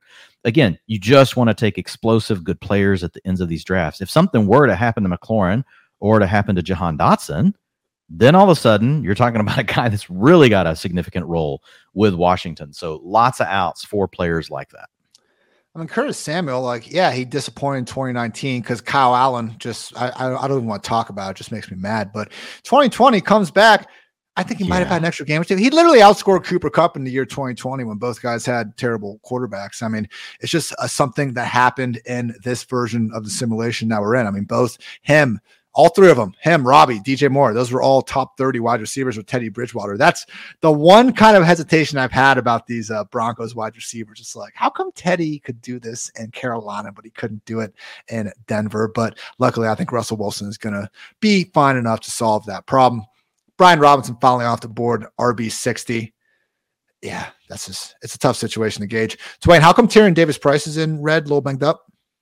No, I actually, so this weekend as I was drafting, and I was just kind of noticing the flow of the drafts, and people are just letting Tyrion Davis-Price by So I just kind of I put him Okay. red just because I just wanted to go back and research it more. Like I haven't actually got to the utilization stuff for the 49ers for this past weekend. Like I'll get to that in the morning. Just kind of raising a flag. But a lot of the guys, that have red, like if I've totally moved them down the board, you'll just see their rank says 999. I just haven't resorted yet because I didn't want to redraw the lines on these tiers before we draft. Yes, folks, I can be lazy about certain things. If I think something doesn't matter too much and I can push it off till later to do something I think matters more, fine. Call me a procrastinator. All right, I'm going to update one thing, Dwayne. You have Duke as 999. Oh, and no, you're going to fix that? I'm just going to put him 93. 93. I'm not trying to tell you. I'm not trying to tell you how to do your job. I just want him in the ranks. That's all. Okay, that's fair. That's fair. I can go with that, Ian. That's gonna be a sad day this week. I'm not sure if he's gonna make that cut, Dwayne, but I know I'll have like freaking 30 of you on Twitter letting me know as soon as it happens. So thank you to all you brave soldiers out there. Where are you at now on Isaiah Likely? We're hearing now rumors that what if really he's just maybe going to be on the field more than we think. You and I think both agree that he plays the same role as Mark Andrews. So he's not taking the stuff from Andrews. But at the same time, do we really know that Devin Duvernay is going to be on the field that much? I mean, what's likely ceiling if Andrews doesn't get hurt? Like tight end 12 or something? Like we're not going to ever feel good about flexing Likely. Maybe in premium, okay, and that's what we're drafting right now. So I'm not saying no to him in this range, but for redraft purposes, we're talking about a handcuffed tight end here. I still think even in the freaking let's look at everyone's best case scenario. There's a lot of tight ends that have a far better one than Isaiah Likely. He's a number 2 tight end at the end of the day, man. I feel like this is classic. That's what I'm asking. What would be terrible, right, if you're not drafting him, if all of a sudden they just basically use him as a wide receiver? And if there's one team that might try to do it, it would be the freaking Ravens. But is he gonna come on, man? He ran 25 routes against. Hey, you're the guy that says that Tony Pollard could be a starting slot receiver. So why couldn't a tight end be a starting receiver? I hate when you bring logic. You just hate when I bring Tony Pollard. Ian's okay. My point with Likely, unlike Mike Davis, are you kidding me? We know Tony Pollard has been an elite talent with the football in his hands. I'm just saying I'm not positive that Isaiah Likely is the next big thing at tight end yet. He had a fun couple game stretch. Again, Jesper Horsted had 3 touchdown game in the preseason last year, man. Let's bring the bar down lower. And hey, Dwayne, you know the amount of USFL research I had to do this spring, man. Go look at the preseason leaderboards. Yes. You'll see Isaiah Likely with a couple nice comp groups, and you're also going to see a handful of tight ends with his yards per route run, or at least in the top 10, that have probably not even played a regular season game in the last 3 years. Because it's a Kyle Sloter story, man. You see 4 or 5 quality starters that have had good preseasons, then you see a bunch of freaking nobodies because it is the preseason. So I'm prepared to be wrong, but how come not? Was there a soul that said a damn thing about Isaiah Likely before? There were actually there were damn. Yeah. Look, again, it obviously it wasn't a huge amount of folks. Otherwise, this is someone you should take in your 4th or 5th round of your dynasty rookie draft. But in a draft like this, where you're playing tight end premium, I think he's a name you consider at the end of a draft. I mean, I'm not taking him over Brevin Jordan or maybe even Mo Alley Cox, who I think have starting roles. So we got 2 picks till us, Ian. I've got KJ Hamler obviously in the queue. I think he's the easy pick if he's there. Curtis Samuel we can wait on. Paris Campbell usually goes later. The other name that I do like that people have just completely forgotten about is Christian Watson. So I mean, he's still the first receiver, right, that the Packers selected. He's been out due to a knee injury, but he is back at practice now. Didn't play in that last preseason game because they want to take it safe with him. It's a very weak depth chart, right? And we've got Aaron Rodgers throwing you the football. So a lot of things that could happen for someone like a Christian Watson. I think Hamler is the first guy that I would target. Hamler. Oh, yeah. Go ahead. Take your kicker. So we're taking Hamler, right? Yes, sir. Lock it in. Cool. Look, again, Dwayne, I said it from day one. I've been a lifelong Romeo Doubs fan for months. With that said, him and Isaiah Likely are the 2 guys that we are hyping up because of pure preseason efficiency. And that's supposed to be our rule that we don't do. Yeah, and but again, you're late. Right now, you're drafting in rounds that most people drafting in home. That's leagues, the other thing. Their draft's already over. Right. That's the other thing. We're in a 20 rounder. I'm doing a little bit of a straw man thing here. So I know Isaiah likely isn't being considered as a top 12 tight end. So it's all at the ADP. I just really think that if we simulate the season, like how many times out of 100 is Isaiah likely really going to matter? And for him to be dominating the conversation is just so typical preseason.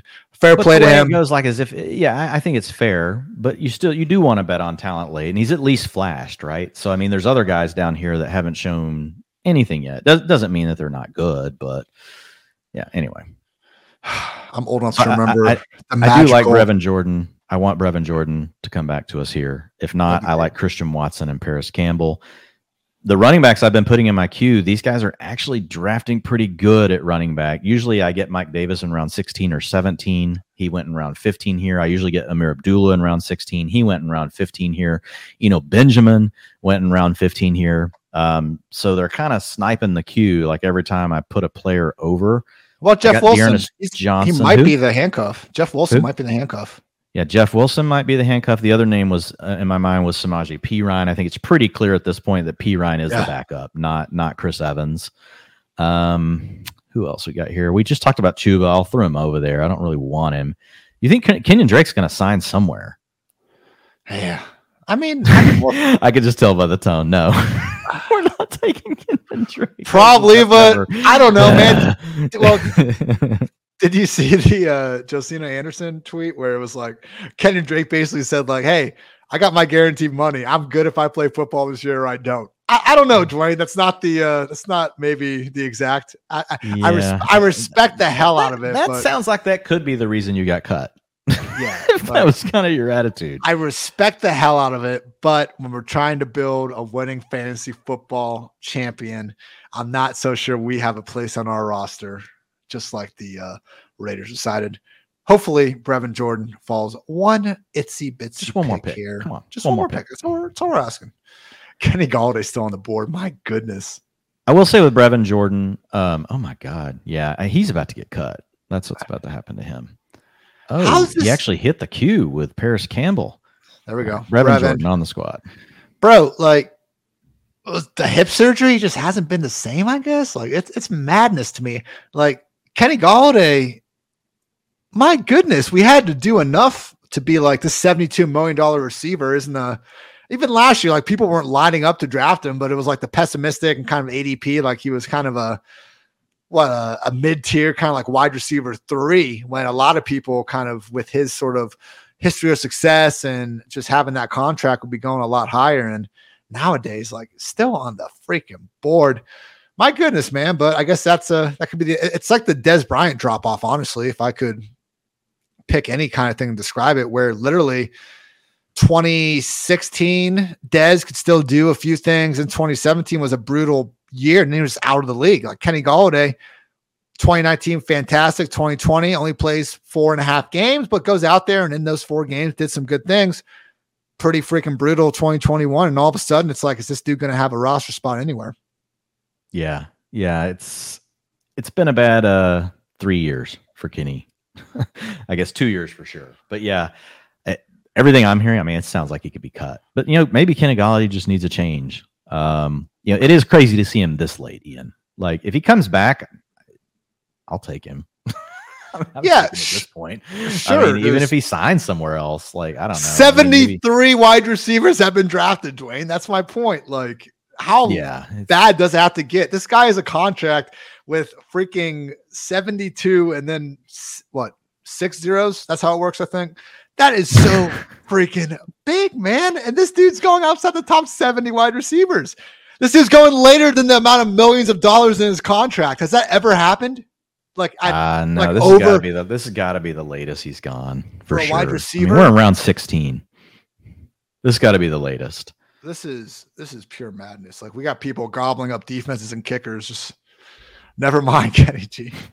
Babytron. We all called this man Babytron for years. Like Kenny Galladay was a baller with Matthew Stafford for years.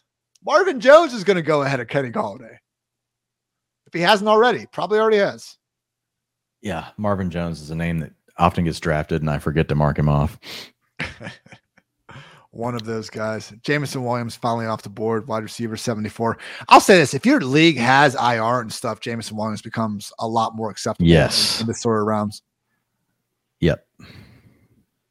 All right. So through 16 rounds, we got one quarterback. His name is Tom Brady. Got him round 10.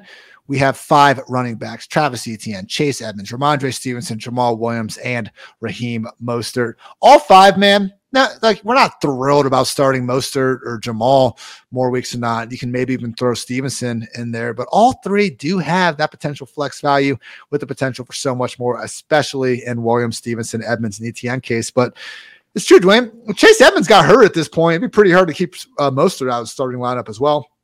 Oh, dude, if Chase Edmonds got hurt, we'll feel great about starting Mostert. Like, we don't want Chase Edmonds hurt, but and as we say, like, it's not ideal to handcuff your own running back, but that's definitely in best ball. And when it's round freaking, and it was late, round 6 and 14 is different than, let's see, Zeke went round 3 and Pollard went round 7. Like, I would argue, we're taking Raheem Mostert next to guys like Marlon Mack, Isaiah Spiller, and Mecole Hardman. There's, Tony Pollard going up against Kyler Murray and Drake London, DeAndre Hopkins, and guys like that. So everything at the right price can be okay.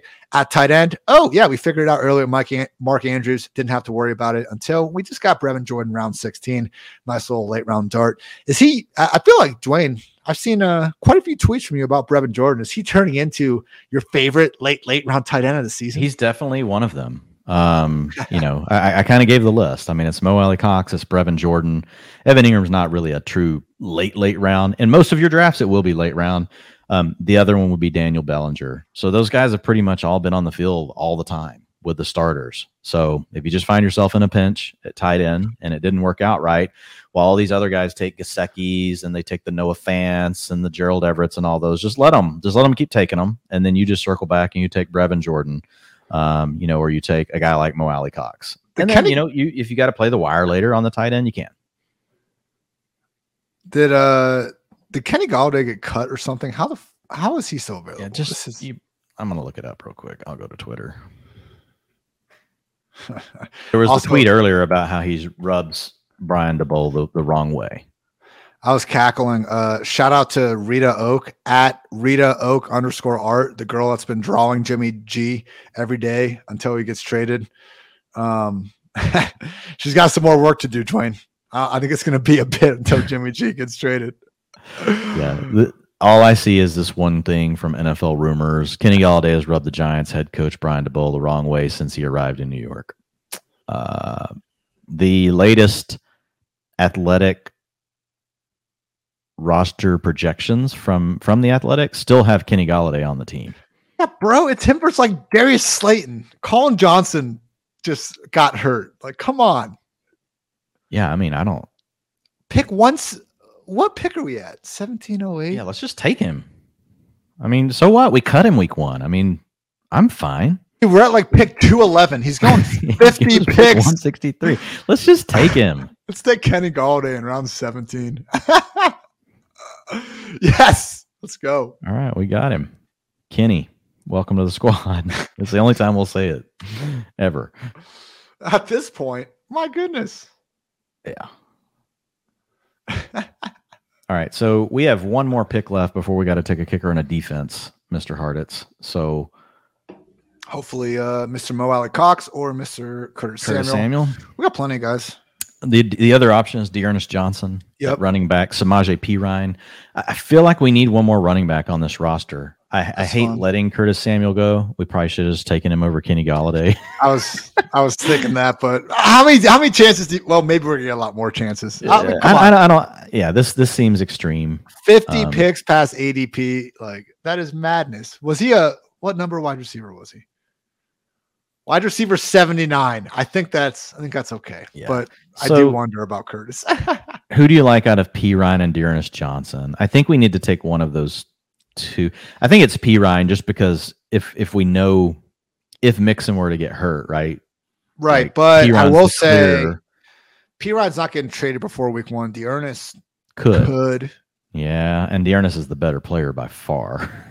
Let's take Dearness. There's more upside with him, but if he goes, we'll just take Perine. I think we need to take it back. If Dearness doesn't get traded, we can probably cut him and get Perine, or at least we'll have a chance to. I'm not sure if Perine's going to get drafted.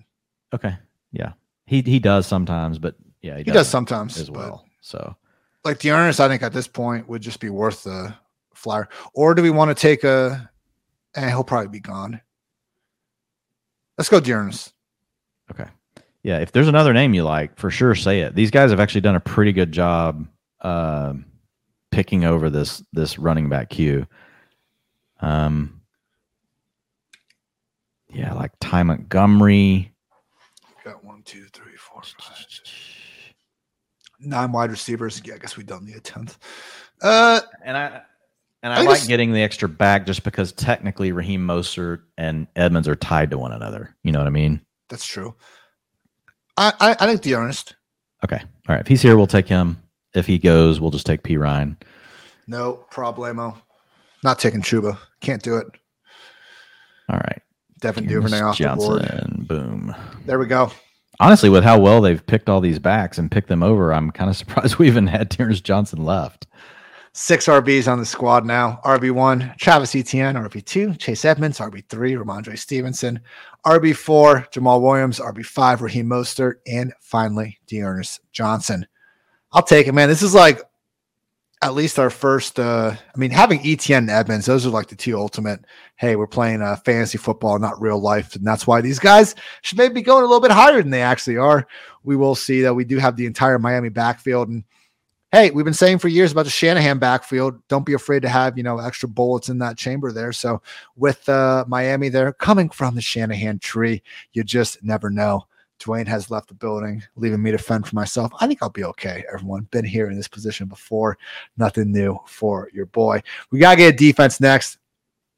I've written one article about defenses this entire offseason, everyone, but I think it was a good one. Went through, looked at the havoc rate of defenses, and havoc is a cool little stat where basically you're just only kind of forcing yourself to look at things that are going to create turnovers, because it's pretty freaking hard to predict the defenses week to week that I should say that they're not going to be as available when we're looking at streamers and lower ranked defenses to get teams with, facing an opponent with an implied total of like 15, 16 points, where it's going to be pretty obvious who those are. We can find some, unearth some other values by looking at havoc, which is tackles for a loss, plus forced fumbles, plus interceptions, plus pass deflections, plus pressures divided by plays. So all big things that kind of lead to fantasy points being scored. Was able to take that, go through, take also the strength of schedule using our lovely fantasy football strength of schedule tool over at PFF. And I came away with the 4 defenses and special teams you should try to leave your draft with. Number 1, ADP. Number 3, Indianapolis Colts, only going behind Buffalo and Tampa Bay. Difference is Buffalo is in Los Angeles facing the Rams in week 1. Tampa is in Dallas facing the Cowboys. The Indianapolis Colts get Davis Mills and Trevor Lawrence to start the season.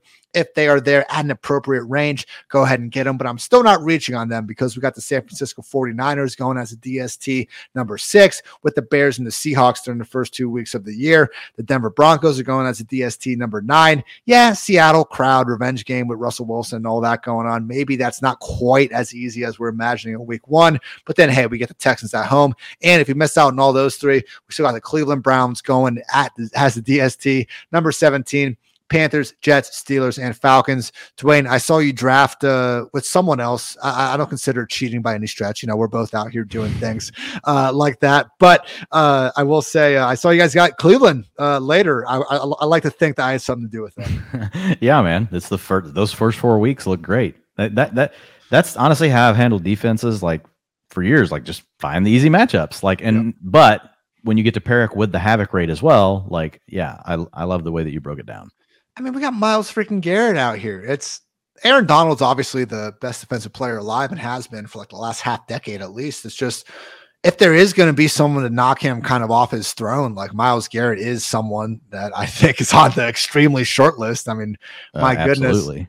Still got Clowney. We got Denzel Ward back there. There's a lot of players in that Cleveland Browns defense, really at all 3 levels, at least on the defensive line and that secondary. So we'll see what's what there. I see Dwayne has some kickers in the queue. I'm not going to address that.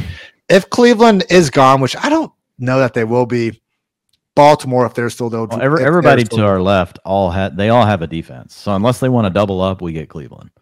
Okay.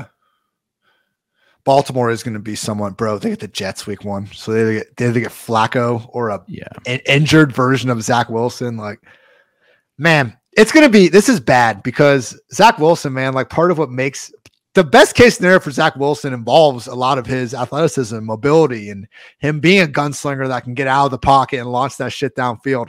I don't want to bet on a limited mobility Zach Wilson, Dwayne. Like, this is, my goodness. I'll tell you what, my streamer of the week on defense, if Zach Wilson is ready to go in week 1 through week 4, like it's going to be whoever's playing the Jets like every single damn time. Yeah. Wow. And look, everybody wants to double up on defense. They're just not taking the right ones. Folks, just a tip. Don't do this. They're doubling. Why? You're 2 weeks away from the start of the season. Throw any name you want that's at least on a team onto your roster. Stuff can happen in 2 weeks.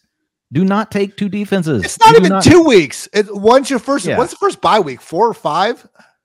You're going to hold a roster spot with the second defense for that long? Exactly. And even if you're going to cut them the first week, it doesn't matter. Like, you just shouldn't be taking 2 defenses whenever you've still got this much time before the season starts. Like fine, if it's 1 day before and you're like just stacking 2 defenses that you think have great matchups week 1 and 2, and you're going to cut the first one like as soon as the first week's over and use it, to do your waiver run, and you're going to keep the other defense to play week 2. Like, then I could be like, okay, fine, if it's 1 day before the season starts. But right now, we have all these days, all the practices that are still left. There's still going to be players that could get injured. And there also could just be breaking news around depth charts, different things that could happen. So go ahead and grab Cleveland. You got him, Ian. Good job. Way to go, Hartitz, on the ball. Got him. And yeah, I will. It's not necessarily towards the bye week. They could be looking ahead, but either way, man, I understand at this point, if you just want to get your one defense, I know I've been an advocate of like, don't draft them at all. Preseason's done. There are still practices and stuff, but if you just want to get your one, that's fine. For the love of God. And you have to draft them in this one. Like, this format forces you. You have to draft a defense. You have to draft a kicker. But for the love of God, don't take 2. What are we doing out here, Dwayne? Yeah. It's just, yeah. It's just better to take shots on some of these other players that could end up. I mean, you could take Ty Montgomery. You could take Trey Sermon. You could take Chris Evans. You could take even Darrell Williams. Like, I know the news is we think Eno's the starter. We don't know for sure. Like, there's just any one of those guys, fine. You cut them. But it's better than carrying the Rams with the Bucks. It's still the better option. Jamison Crowder's still out here on the board. Like, he rested with the starters the other night. Like, there's a lot of names I would much rather take than a second defense. If all of a sudden Isaiah McKenzie went down, that's what you have to think of through. If Isaiah McKenzie went down in practice this week and Jamison Crowder is a free agent and he's going to be the starting slot receiver for Josh Allen, would you rather have the Rams as your second defense or Jamison Crowder on your team? There you go.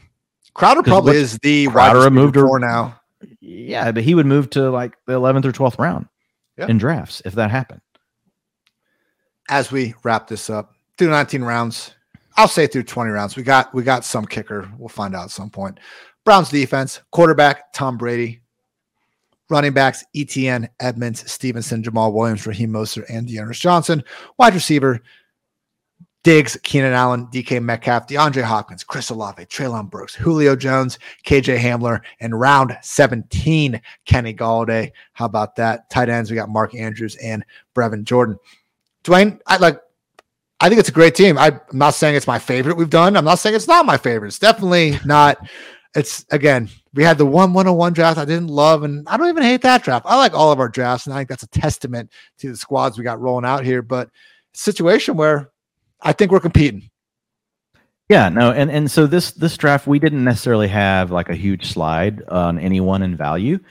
This is more like we did get a lot of the players still that we like, and it's just about constructing, a solid roster, right? And just thinking through like how do you got to approach this? What's the best way to get the maximum number of really good players that you want on your team? I do like the fact that we did get exposure to Ramondre Stevenson because he's a guy that, he had just been so steamed up boards. We never could get any exposure. Right. And so we get him in round 8. I really like that. We continue to pound DeAndre Hopkins in round 7. I think, once you get Hopkins back for 6 weeks, like, wow, like that could be a really huge advantage. And guess what? You can still come back behind him and you get Chris Olave, Treylon Burks, Julio Jones, KJ Hamler. We threw Kenny Golladay in because, he just fell all the way down the board. That would have normally probably been Curtis Samuel. So, I mean, I feel good about the roster and the way we constructed it. There weren't any crazy values other than the Ramondre Stevenson based on where he's been going recently. And ETN sliding back around in the 4th round is really nice as well. So yeah, I like the team. And the main thing I look at when I first look at these, like, it's cool when people post all their boards, and I love it. And people love it when we post ours and they see some of the players that fell to us. And I get that's what most people are there to see, like who slid the furthest. Like the number one thing you're looking for is like, did someone construct like a really good roster? Yeah. And I like the way we constructed the roster, so I feel good. Looking through the other squads, there are some solid contenders. I was going through like this team 1. I like team 1. Yes. Team 1 looks good. There's a couple teams, team 4, team 5 is okay. I was going through the first couple. I was like, oh damn, like we got one good squad after another. With all due respect to the last 4 teams, I'm not so sure they're going to be competing too much, but we'll see, man. I feel like if you can exit your draft and look at yourself and really consider yourself in that top 4, you've done a good job. Again, you guys hear how Dwayne and I talk about a player before we draft. I guess it's probably more me than Dwayne, but before we draft them, we can have this, real back, well-rationed, well-thought-out decision. And then after, it's just all the optimism thing. So I know we're going to be looking at it from a different lens after we're done getting through it. But hey, Dwayne, every single position we got, I think we truly have the sort of upside involved to have like a top 3-4 unit in the entire league, if not the best one. Every single position, that's all you can ask for. Yep. I love the squad. With that, going to wrap up the 7th Football Guys draft between Dwayne and myself. Again, maybe, just maybe, we find a way to get up to 10. If not, you'll freaking live. Get over it. Dwayne, what do you got? PFF.com this week. I have all the utilization stuff that I will be submitting tomorrow, so that'll come out early on Wednesday.